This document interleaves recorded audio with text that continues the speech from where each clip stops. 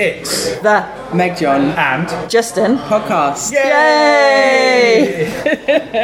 Eagle-eared listeners might recognise a different voice in our intro. We are very, very thrilled, pleased, excited, exuberant. Yeah. Other words, MJ. Orgasmic. No! You're so goal focused. We are very thrilled to have with us Girl on the Nets. Hello, I am delighted and ecstatic and orgasmic to be here as well. Hey! You too. Round of applause from me. And MJ. Yeah. For, and Girl on the Net. Applauding herself. Applause that we are at, again, like last week, listeners, you might have heard that we were in a cafe. Today we are in essentially our favourite pub, isn't it? Our favourite pub, which is where many of our ideas have been formed and then forgotten again. After several pints of beer. Also, we are at our favourite pub, the North London Camera Pub of the Year 2017, the Wenlock Arms. The Wenlock, Thank you for having us. Greatest pub in London. Having such delicious beer, of which I'm having some right now. What are you on, Jess? Maybe our listeners want to know. I'm on the White Tips by the Siren Brewery. The White Tips. I am on Beavertown Smog Rocket Smoked Porter. It's mighty fine. Yeah. MJ will always go for a porter. I will. Yeah. And Good on the Nets. I'm on a lager shandy, which is, I know, it's classy choice. A complete waste of this brilliant pub, which does those really good ciders. My next one will be a brilliant cider. Oh, yes. Yeah. You don't want to go on the cider slow today. Mm-hmm. Yeah. So we thought it'd be a really great opportunity to, as Girl on the Net is here, and as in last week's podcast we talked about our brand new Understanding Ourselves Through Erotic Fantasies zine. That's right, yeah. Or we could call it the Erotic Fantasy Scene. The Erotic Fantasy Scene for short. We thought it'd be great to talk about erotic writing, erotic fiction, and particularly thrilled to have Girl on the Net here because of a new project that you've been working on with some audio porn. Yes. So I have a huge bank of filth on my website, like real, like true life stories and also fantasies and fiction.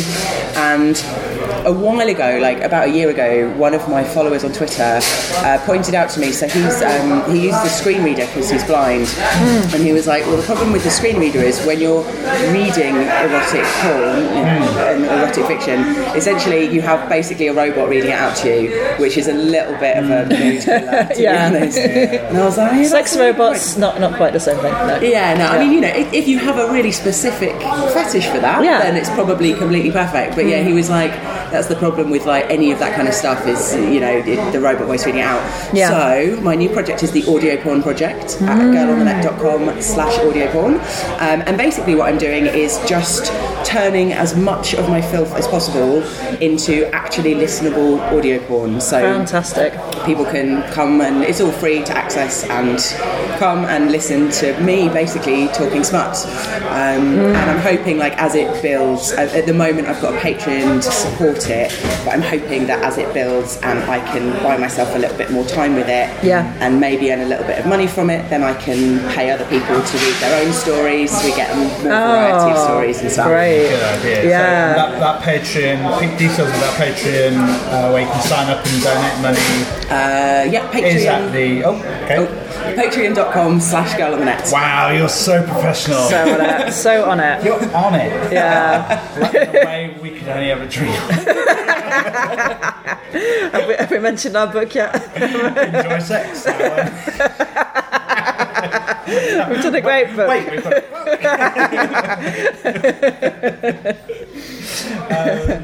so it's really, and in our book, Enjoy Sex, which I've got a copy of. Beautiful and I found segue. Brilliant. You should all get a copy of it. It's amazing. Thank you. We big up Girl on the Net a couple of times. We do.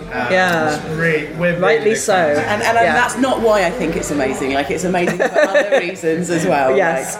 Like, I have learned loads from it, and I have been having a lot of sex for a very long time, and you learnt stuff from it. That is a really good. It's like delving deeper into a topic that I already loved. Wow. Yeah. So that's a really big compliment. Yeah, huge. Thank you. Yeah. Yes. But we are I mean, the reason we're mates and the reason we love working with you is that we all have the same. We come from the same kind of place in the world, in the field of sex and sexuality and relationships. Yes. And we're really wanting to big up anyone doing any work around erotic fantasies, erotic storytelling, and porn, particularly the kind of stuff where people are thinking about diversity and ethics and inclusion and the kind of stuff that's kind of about actual kind of, it feels more real to me when people are kind of including that as well. Absolutely.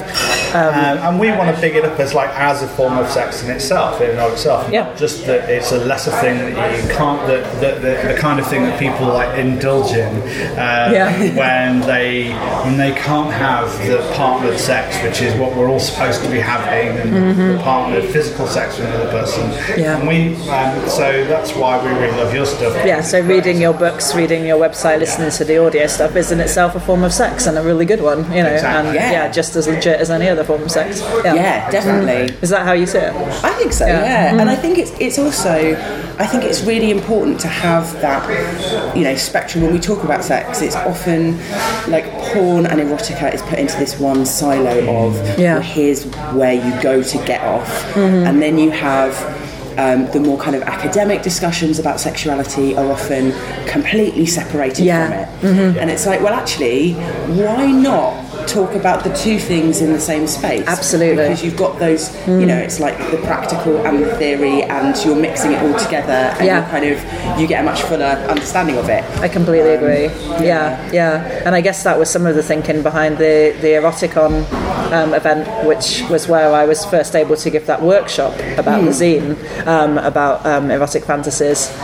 So that's bringing together erotic writers, but then there's also a lot of talks and things across about sex, and then also sexy. I think it's that kind of, it's not just a question of sex educators should be aware of porn and vice versa. It's like, actually, we play a really important role in feeding into each other. People who write porn should, well, I would hope, always want to be learning more about sexuality and where that kind of stuff fits in, and vice versa, because it just makes for a much more way more interesting genre than just porn that's just very, here is a sex act and I will describe it in detail. It's so much hotter if you can understand the whys, like, why is this hot and what are the details? Like, I am obsessed with little details that make turn something from a description of something into, that gives you that kick in the stomach of it's hot. Exactly. And it is a weird area, the more academic study of sexuality and sex, because often it's lacking that sex is all about that, and it's actually not got that in there, that real sense of the lived experience, of the embodied experience, or all of that. What is it? What's really hot? The thing that's completely missing from sex education, particularly sex education for young people, is any kind of talk about pleasure and diverse different sexual practices that we might enjoy. It's like you say about the details. It's that something could be. It's like sometimes it could be a look or a way that something is said, or a particular a seemingly kind of innocent act in a particular way that can be really sexy. And I think that's one of the things that is particularly hot, I guess, about erotic writing, because you can take a whole, you can take 2 pages to talk about something which may actually only last for half a second. But it's all about really unpicking what was going on for you in that moment, right? And that's the thing that makes it really exciting. Definitely. And I think as well, it's often the difference between, I find a lot of really bad erotic writing is often just about pure fetishization of something. So I'm trying to think of an example. I wrote a thing the other day about tight clothes. I find tight clothes incredibly hot. I once slept with a woman who actually had this thing, she always had clothes that were slightly too tight, bra straps that would dig in, tights that would always dig in at her hips and stuff, and I found it really hot. And it's good erotic writing is, I feel like it's about recognising what those details are, rather than just going, I could see her tits through that top. It's the kind of, what is the more kind of visceral thing? Why is this fun? It's always about like, why is this fun? What is the funnest thing about this? There's so much there. And I want to come back to the thing you were saying earlier about also the. You had a blind fan who was getting your posts read through like the bot type voice, and actually the way that it's kind of read out is in that kind of intentional way. It's like it's much different, isn't it? So the difference between somebody just reading out some words and somebody reading you a sexy story is very different, and so that goes for sex acts as well, right? So the difference between seeing somebody's wearing tights that are too tight. If she was wearing tights that were too tight, rather than explaining why that might be really hot in that particular dynamic, in that particular moment, and exactly how it looked and how it felt, and what happened before and what happened after, and how rich you can make that detail. That's what makes something really, really sexy. It's that intentionality of a thing, isn't it? That's really like the key to it, I think. Yeah, definitely. And I think as well, recognising like when you can see the enthusiasm in someone about something. So like I love hearing other erotic writers read their work. And it's a difficult skill. Like not everybody can do it. I don't think I'm not like particularly brilliant at it. But what I love about hearing people read their own work is you can hear them smiling when they get to a bit particularly hot, or you can like they'll slow down to really savour a particular detail, and you really get that kind of. Well, that's the experience of writing it as well. I think is that when you're writing erotic fiction, there's just something so like sexy and naughty about putting it down on paper and exactly being able to really get the detail of that thing. Not so much the why as it. Well, I guess the why comes into it, but because you're slowing down on that section and really, getting into the detail of that particular dynamic or that particular moment. It comes across, doesn't it? Definitely. And it's that like I love it when I really like having guest blogs about from people who've got really particular kinks or fetishes that I just don't have.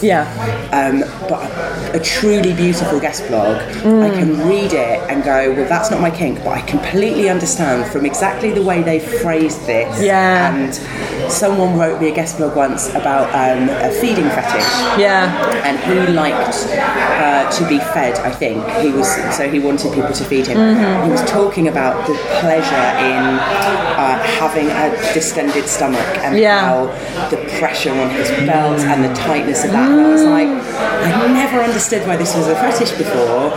But just reading his words. When somebody writes it like that, absolutely. And then it just really helps you to open things up, doesn't it? When you understand the context of it, and when you can actually understand where it's coming from, you can begin to kind of sit inside that almost. I can even though this might not be my thing, I can understand the hotness. Exactly. You can get the hotness, which is so important again in terms of expanding our understanding of what sex is, which is really important, but also for being more empathic with each other, more compassionate about the range of different sexual interests. We talk about that in our book, don't we? About your kink is not my kink, but your kink is okay. Absolutely. The idea is quick, and actually, when things are presented, I guess this is the difference between audio porn or written porn and like visual porn. Like, visual porn, you can very immediately see if there's a thing that turns you on or off, and sometimes seeing the visual of a thing, I guess, can make people immediately might put a lot of people off quite quickly. But when you kind of take time with a story to really get into why this particular scene might be hot, it helps you to really have that feeling of empathy for the character. That's right. And I think for those of, we've also talked about that thing about people who are into the roles and the dynamics, and again I think that can come across more in a story, certainly with words. Often it's often in the words that are spoken beyond what the people are doing with each other. This is the thing with sex advice, just to go back to our bugbear about this, is that, so much of it is like about practices, and as if very kind of blandly on paper what you need to do is to insert slot A, tab A into slot A. come on. I mean, it's like, what about the dynamics of what's going on at that moment for the person? Yes, the visual contact and the spoken word and the lightest touch and, all of that. Before that, what was happening after, and how they're looking at each other and how they're holding each other. And is there a power dynamic going on? And that's the thing, isn't it? Yeah. And so no matter how... all of that sex advice in all those other books that we just like, if it's ignoring all of this stuff, if it's ignoring fantasy, exactly, and how it plays out actually even when you're having partner sex, it's rubbish, isn't it? Yeah, totally. It's not hard. It's not, no. I think it's also that, like, when things are presented so starkly, like, if someone says, okay, I've got a splosh fetish, I want to get naked and roll around in some cake. If someone presented it to me like that, I'd be like, not really my sort of thing, like, we can have a go, but I'm not really that enthusiastic. But I've had a partner in the past who was really into splosh and talked me in detail through. I was like, okay, I'm not sure what you mean by this, can you talk me through what's hot about it? And he taught me through his ideal scenario and like what I'd be wearing and what what kind of custard, like specifically what kind of custard before. And he taught me through it, and by the end of it, I was so horny, like just unbelievably horny at this very idea of it. Because I've been able to really put myself into those details and go, well, no, I would never even have dreamed that pouring custard on myself would be sexy. And we were talking actually at the Eroticon workshop that I did around this about, people were saying how they had sometimes deliberately spun a fantasy involving something that they didn't quite get, and that used it that way actually to kind of write a little erotic story on this particular topic so that they could understand it better, or also deliberately including kind of diverse people that again they might not be so familiar with in order to kind of get it, and using that as a way to sort of increase their understanding of diversity. I think that's the thing that labels kind of close down and open up, isn't it? Like the word sploshing to identify a whole range of different activities with different people with different dynamics doesn't really describe what it is for everyone. And the tone can be so different. Like you can have a splosh scene that's very playful versus one that's very like power dynamic, dominant, submissive. Absolutely. It's the same with any kind of act. That a kiss or spanking or missionary sex or whatever. There's just 100 different variations of it that have very different meanings. It's the kind of. And I think the same is true in sex ed as well a lot. Like, people are often so focused on the what, like what is happening. They forget that there are so many, like from a journalistic perspective, you also need to know who, what, why, where, when. Like, what are all of these other contexts that make something interesting rather than just what. And how, like it's more about the how than the what. I suppose that's what you get with the written or an audio kind of stuff is a lot more about the how. You could describe the what in like a sentence, but the how extends it. And that's the thing with like we have in our other zine, Make Your Own Sex Manual. We have this thing about how you write down dynamics of what you find sexy. That you could write down a list of all the different activities you may or may not want to do in those person, unless you're really talking about the dynamics. Who's taking the lead on this? Is somebody? What happens just before that? Like, how intense is that going to be? And really, it's like you're not really telling the whole story about what kind of sex it is that you may find hot. I think you really get that in the film Secretary, don't you? Because there's kind of a moment where she's trying to replicate the dynamic that she has that's so hot with the guy she's working for, and it's just not. It doesn't work because it's not the how. I think also the who. So the who is really interesting. Like, I recently realised that my partner and I obviously like share a lot of fantasies all the time and always kind of talk about, I thought about this thing. For me, usually my fantasy will be, right, I'm doing this and you're doing this and this other bloke is doing this. Whereas for him, when he talks about those kind of fantasies, it's usually a very specific person. Like, it might be one of our friends that we've had sex with, or someone that we know, or someone famous. And for him, the who is really important. Which isn't something I so rarely even think about. Like, when I write fiction on my blog, I rarely even actually describe the people very well. Really? Like, I will be describing the thoughts and the feelings. but I won't, you probably wouldn't know if this person was a blonde or a brunette or tall or short or whatever.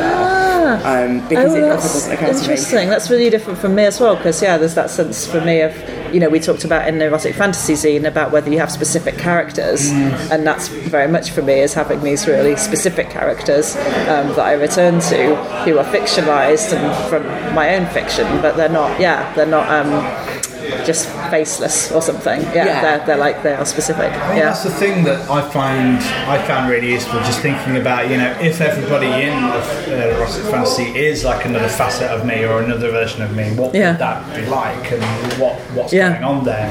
And I think that's kind of an interesting way of thinking about it. Does that ring true for you? Like that there's that sense that maybe an erotic fantasy that we might have that is personal, that they might be different sides of us? Yeah, so I've been thinking about this a lot since your workshop and the material that you sent me.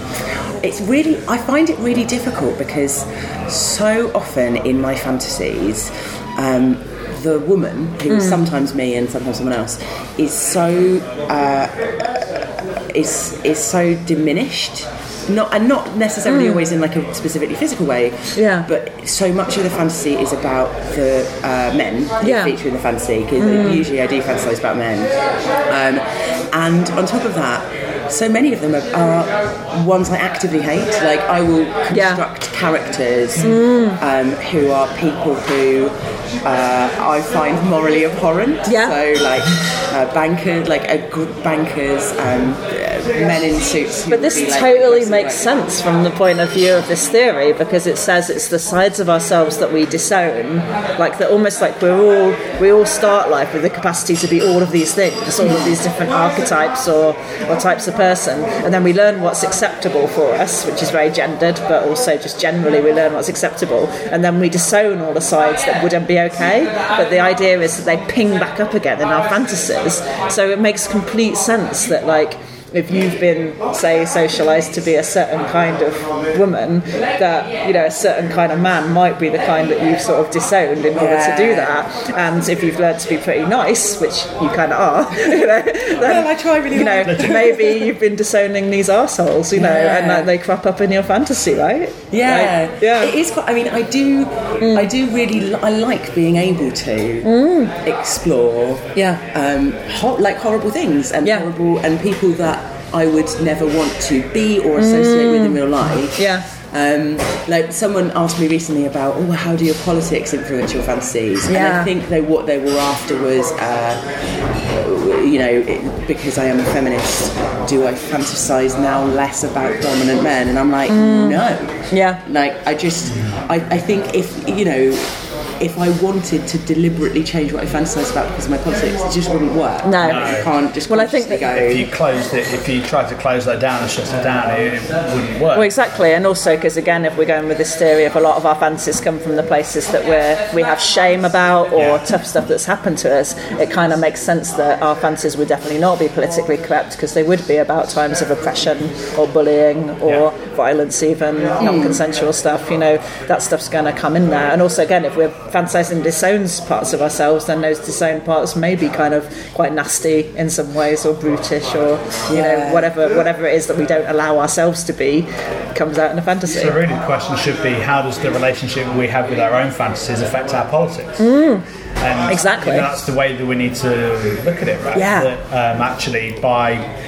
exploring this relationship with ourselves and our past and our relationships, it's only through really doing that, which we think you can do through fantasies, that you can actually it starts to affect your politics and the politics of those around you. Definitely, and I think you need to address those disowned parts of yourself for important reasons, because they are the parts that can kind of pop up in actual life. You know, we all have the inner oppressor in us, you know, and that black feminist authors have really pointed that out, like Bell Hooks and Audre Lorde, that we kind of really need to look at that side of ourselves that's capable of being oppressive. And in a way, our fantasies offer one way of getting in touch with that side of ourselves through those characters that we invent that are so awful. You know, the side of you that could have been a banker, you know, almost like, right? And then you know, be aware that you have got that inner possibility, and how do you know, it's better to know it And then we don't just inadvertently act it out in the world whilst thinking we're a really good person. But when we can actually really know those sides of ourselves, then we're much more aware of them and much more able to bring them to the fore if they're needed, but also know. It is a good comparison to draw, because it does help us understand a bit more about fantasies as something that is within us, that happens, that you can't immediately help, but it is the importance of acknowledging. Exactly. Yes. So this is a thing that I am capable of, or at least capable of kind of reveling in and imagining. Yeah. And so I guess like any kind of privilege, like you have to be able to acknowledge. Yeah. That's the first step, exactly. Yeah. And I think what a lot of people do is they have the fantasy or they watch the porn, and then as soon as they're done, they're like totally ashamed and want to just deny it, and they do actually, they put it back behind a brick wall in their psyche and don't even look at it again until it crops up again. And actually what we're inviting is a different way of engaging with it, which is to say it's totally fine to have whatever you have in a fantasy, but let's use that as this really useful material to tell us something about ourselves and about the world. Definitely. And I think there are a lot of people who still will hear the word fantasy and associate it with wish fulfillment. So like, I fantasize about this and therefore, oh my god, I must want this to happen. And like, I mean, for me, like a lot of my fantasies are very dark and they're very violent, and they're things that if they happened in real life I would be calling the police. Never want it to happen. Exactly. And so it's that sort of, maybe we even need to kind of dissociate, come up with a new word for wish fulfillment. So it isn't fantasy. They need to be separate, don't they? Because I think some of the times when I've gone through the worst stuff in my actual life, I've had the darkest fantasies of really enduring incredibly horrible things, because that's sort of got me, that's been a way about surviving that. If I fantasize about these really awful things happening to me or somebody and then surviving them and almost turning them into something erotic, that's a survival strategy for getting through the really hard thing. But it does not mean that I want that thing to happen. Actually, it comes with the fact something really hard is actually happening. I don't want more stuff. It's one of the problems of where fantasy is in the hierarchy of sex, and another kind of version of the sex escalator. The fantasy we have isn't enough until we actually might want to enact it. Exactly. And it's not really a real thing, or it's not useful or valuable unless it's informing somehow sex that you actually have. That is that physical sex. And it can do. It's like some people really do enjoy living out some of these things that they're fantasizing about, but in very specific ways with people who are very sure of what they're doing. I think especially if it's the darker kind of fantasies we've been talking about, with a whole load of negotiation and strategies in place for how it's going to go. But you just don't have to. It doesn't make it. It's no less valuable to just keep it in fantasy. Exactly. But then some people are able to have like a relationship with reality and fantasy, but it's about having this kind of like a realistic kind of relationship as well. It's like that somebody may want to do something when partnered physical sex with somebody that might reflect a fantasy, but it might turn out to be a bit different from the fantasy. Okay, and that might mean they fantasize about something else, and that's okay. I guess the thing is about being present with it and not putting too much pressure on a thing. If you are wanting to recreate something like a threesome or something, with somebody else, but the whole idea that you have to do that is inherently a problem. So it's not like Girl on the Net says, it's not wish fulfillment, it's fantasy, and that's a thing in itself. And I think it's also like just seeing all fantasies as wish fulfillment, it's so limiting because it makes it so much harder for you to do things like incorporate fantasies into other things that you're doing. So like probably the best example I can think of is like I often fantasize about my partner with other women. I think it's quite hot. I picture him in lots of different scenarios. We talk about it and I say to him, wouldn't this be hot? I've come up with this amazing scenario. What do you think of this? Now, if I was kind of boxed into having to see always fantasy as wish fulfillment, I would never be able to share any of that with him because I would be so scared that he would then go, right, well now we have to go off and do this thing. But actually in real life I think, this particular thing I'd feel really nervous or uncomfortable. Whereas, I guess it kind of comes back to your point about like sex is not just the things that you do with your partner. Yeah. It's about all of the things, you know, your fantasies and the way you interact with those. And exactly, and the fact as well that we can do that, like you say, you can have that sexy conversation about fantasies with someone without that sense of it has to actually be that thing. It helps people with diverse bodies. You know, you don't have to have a cock to imagine having a cock, or for it to be very real in that moment where you're talking it into being with that other person, for example. You know, or you can imagine a very different body or physical strength that you don't have. You know, you can bring it into life in that way without it having to be reflected in your actual body. Also, fantasies there can play a part in relationships as well, like in The Secrets of Enduring Love by Dr. Meg John Barker and Dr. Jackie Gabb. Professor Jackie Gabb. Sorry, let's you had get that titles right. on that book, didn't you? Yeah. Didn't have confidence in the book. Has to have the title. That's why we did it. Unlike with our book, of course. Whereas, Mr. Justin Hancock GCSE. Bronze spoon certificate. The idea about having the third stool in a relationship, right? Yeah. So I mean so for a couple in a for example, a couple in a long-term relationship where it's very monogamous and all their sexual times are with each other, if you can share a fantasy about involving another person, then that can fulfill a function as well as it being incredibly hot. But it also has this thing of it's the other, and as we really like Esther Perel's Mating in Captivity. If you become the other person and too close to the other person, then it's very hard to kind of find that other person hot. So having the hot and the warm in the same place can be really difficult for those in long-term relationships, especially when they're living together. But so if you can bring in that, this really fantastic way of opening up. Well, if we first of all question what is sex, and say actually by talking about fantasy or having fantasy, that is sex. That's right.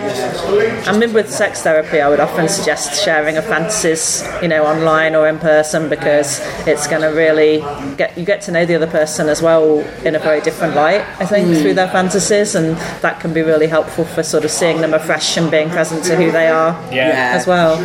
And it's nice. I've always find it nice to see someone else. Like, it's a little bit like if you're with someone and you go to meet them somewhere and they're with people and they're chatting and you approach them from a distance and you see this sort of a stranger because they don't know you're there, and you see this little extra side of them, and I find that really, it's so hot. Like, I agree. love seeing my other half. Like, I went into a coffee shop once with him where he goes at work a lot, and so I'd never been in there with him. It was on a Saturday, and the barista flirted with him, and I saw this little extra side, and like she was flirting with him, and it was just super hot. And with fantasies, again, you get to see a little side of them where you can go, that's me, that's really exciting. And it might literally be sides of themselves again that they're, you know, that they hardly ever show, that come out in fantasy. So it could be really exciting to get, you know, a toppy side of somebody who's mostly bottomy, or active side of someone who's mostly passive, or vice versa. And that wouldn't mean that the physical part of sex that would have to change. No. It might change the dynamic. It might just mean that suddenly you have this thought in your head of, oh, we're doing this again, you know, we're having a snog again, but now there is this going on, there is this dynamic, or is this frizz on, or the way you looked at me just then was like this. Like, boom. Then start to recognise sides of them that you just haven't noticed in their face before, or their body. And this is the thing about being present, like treating every time you have any kind of sex like the first time, then you really start to pay attention to these little dynamics. And fantasy has a huge part to play in that. Massively. I think it's a brilliant way of getting to know someone. Like, back when I was dating, I would quite often, like, on a first date, just have a conversation about that. Obviously, if they were up for it. Not everyone was up for it, and some people would be like, oh, that's a bit much. Hashtag consent.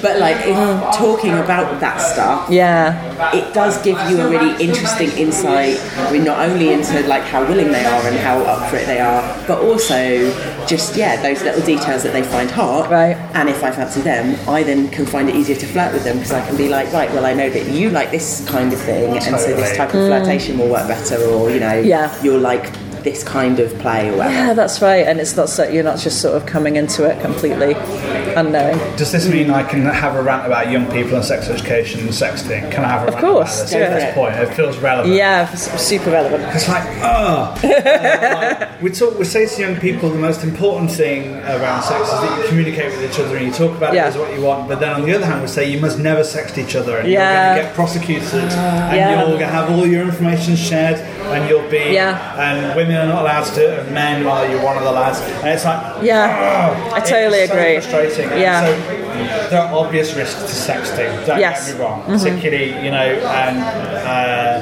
and people can get bullied and it's awful what happens. However, can we please at least talk about how actually it might be a good thing? Absolutely. The relationships I've had that have started from, online messaging where we've been able to discuss fantasies or even do cyber sex, it's been a really great foundation for what comes next, and it's so much less scary going, and it's also a really much safer form of sex.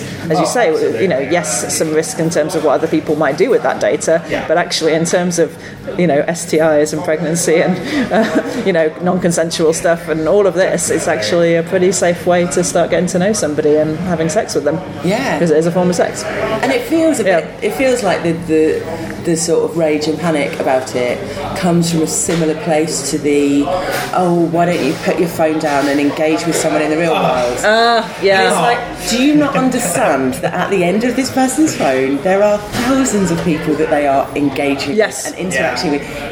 Sexting is effectively talking about sex and having a sexual conversation and and so it's that same.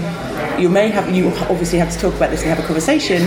But I don't understand your new technologies and your new ways, so don't do it like that. Do it like I did. Write a love letter. Well, who writes love letters and posts them anymore? And it is effectively that. It feels like this would be a new section in Gail Rubin's charmed circle of sexuality, which will. Well, I think technology is in there, although in the 1980s that wasn't how she was understanding it, but she was saying, sex toys, I guess, were put in the outer limits. Anything involving technology, but we could certainly suggest that now it's having in person to internet mediated in any way. So what we're saying that any mediated sexuality over the internet doesn't count as sex, and it's not given the same status as the real sex. I just did inverted commas there. That's really not helpful on the audio. No, you need a buzzer. Of the inverted commas in the air. Obviously we're all in agreement about sexting and stuff, but it's another. The thing is that I had a young person write to me the other day at Bish who was really worried about this erotic fantasy, and I'm like, the first thing I said to them, I think, was, no one's ever probably told you about erotic fantasies, and it's actually chill and that it's okay. Oh, I know, absolutely. I mean, the first thing I remember hearing about them was don't do it. Along with, when I encountered some religious friend at school, it was like any kind of solo sex is wrong. And that's the only thing I ever remember hearing from anybody about it. I kind of figured out for myself it's all right.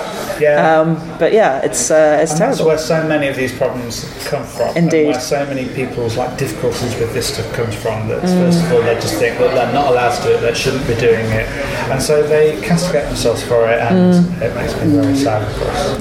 I wonder if some of it as well one of the things I've noticed recently, and I don't know if it's age group specific or just the media that I read, is that when people talk about masturbation, they're usually talking about porn. So they're talking about the assumption from a lot of particularly mainstream commentators is that if you are masturbating, you are watching porn or you're reading erotica or you've got some sort of external stimulus. And for me, most of the time I'm just thinking things in my head. Most of the time my fantasies work better for me than porn does. That is not to say that I don't like porn. Obviously porn is brilliant and there are lots of fantastic people who make great stuff. But I think it's a shame that it has become something that is so it's effectively like people used to be told, here is exactly how you have sex. Now people are being told, here is exactly how you masturbate. And it's like, there's loads of different ways to do it, and that's one of the reasons it is so fun, is there's so much variety. And, it's a shame that there's this kind of, it feels like a lot of people think that's just the only way to do it. It's like we need to just tease apart the physical stimulation part and the psychological stimulation part, and then look at the massive range of both. So there's loads and loads of different ways to physically stimulate yourself, and loads and loads of ways to psychologically stimulate yourself, whether through porn, erotica, fantasy, etc. And then the two don't need to go together. Sometimes the psychological stimulation is way enough, and sometimes the physical stimulation on its own is way enough, and sometimes the two go hand in hand, or hand in something. And that's That's the thing. Sometimes we talk about masturbation and self-touch in our book. Sometimes people may touch themselves, and to them it may feel more like sensual rather than necessarily sexual. They might feel really, really lovely and nice. It might not involve fantasy whatsoever, and that's completely fine. Yeah, exactly. And sometimes the fantasies have their own sort of rhythm to them and climax to them and whatever, without ever physical touch being needed. So And sometimes, I sometimes have a wank while not really thinking about anything. I'm just like, it's about 11:30. I'm just about to have a coffee break. Yes. And have a quick wank, and I'll be thinking about what is the next thing on my to-do list. I think the procrastinate that we talk about is often like that. Is that procrastinate, or is it a version of 11sies? Like, it's more like 11sies. What would that be? Wank 11sies. That doesn't work, does it? I call it the admin wank. It's basically roughly in my schedule that I will wank once in the morning and once in the afternoon. Right. And it's become habit, and it's not even particularly amazingly pleasurable or exciting. It's just like, it's a thing I like to do. Like having a cup of tea at that point. Although, why choose?